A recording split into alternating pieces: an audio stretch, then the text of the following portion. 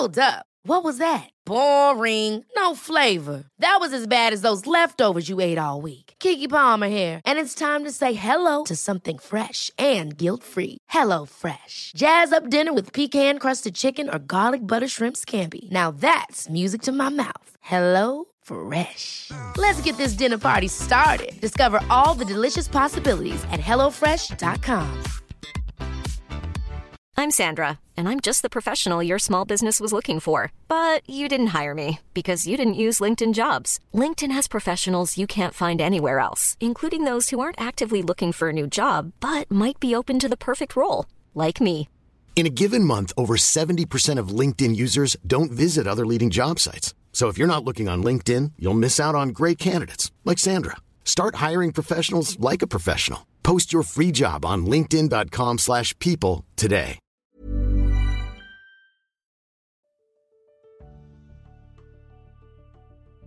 Hi, and welcome to the Motherly Guide to Becoming Mama podcast. Motherly is a modern lifestyle brand redefining motherhood. We exist to change the world on behalf of a new generation of mothers. And that is why we wrote a book, The Motherly Guide to Becoming Mama, Redefining the Pregnancy, Birth, and Postpartum Journey is the pregnancy book that you deserve. My name is Diana Spalding, and I'll be your host.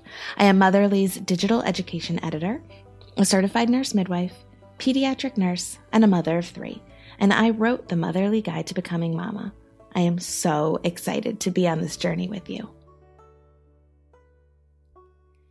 You are 24 weeks pregnant, so let's check in and see what your baby is up to, because this is a big week.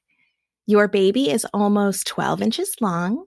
They have eyelashes, and soon they are going to start developing a layer of fat, which is awesome because it will help to keep them warm when they are born. The 24th week is a huge milestone for your baby in that they are now considered viable. If they were to be born, there is a significant chance that they would survive with substantial medical support. Next week, we talk about preterm labor, so if you are curious, you can definitely listen to that now to learn more. The 24th week is also when many women have their testing for gestational diabetes. I go into a lot of detail around this test in the book, so I won't double down on that here, but I do want to just send you some love. It's not the most pleasant test to go through, and if you are diagnosed with gestational diabetes, it can feel burdensome. But know that with proper attention and treatment, it is still very possible to have a beautiful pregnancy and birth. So I have some homework for you to do today, and it's really important, and I'd love for you to make it a priority this week if you can, and that is to do something fun. I would be the best teacher ever. No, but really, go and do something fun. You know, you are pregnant, so be safe. Nothing too wild here. But you've been working so hard. You've been going to your appointments. You've been eating the things you should eat and not eating the things you shouldn't. You've been so focused on the baby. And I want you to focus on yourself. But here's the important bit. It has to be fun. Now, this is going to sound sad, but I don't think that we moms are very good at doing things just for the sake of fun very often. Our society is obsessed with being productive, with a very narrow definition of what productivity means. When free time becomes scarce, as it can in motherhood, stuff that we do just for fun can often be the first to go because, well, it doesn't feel productive. What if we shifted what productive meant? What if productive just meant something that gave us a positive outcome, even if that outcome isn't tangible? Because joy is so, so important, especially as you transition into motherhood. I got to a point many years in motherhood where I realized that I didn't have any hobbies.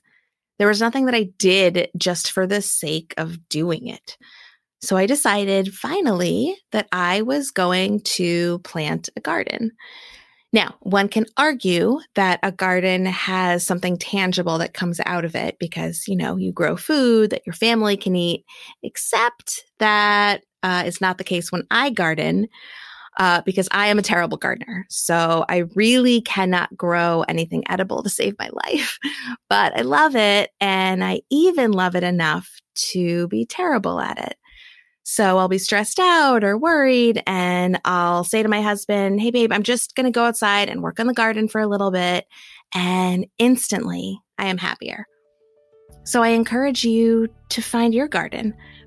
Now, quick note, if it is an actual garden, please just read the notes about the safety of gardening during pregnancy in the book, because there are a few things to know.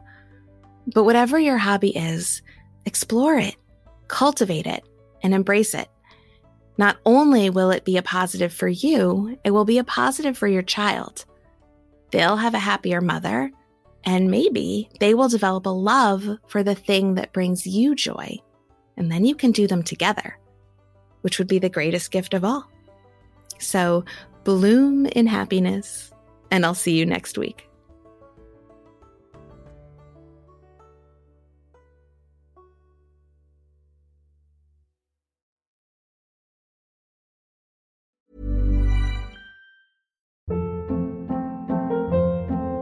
Hold up. What was that? Boring. No flavor. That was as bad as those leftovers you ate all week. Keke Palmer here, and it's time to say hello to something fresh and guilt-free. Hello Fresh. Jazz up dinner with pecan-crusted chicken or garlic butter shrimp scampi. Now that's music to my mouth. Hello Fresh. Let's get this dinner party started. Discover all the delicious possibilities at hellofresh.com.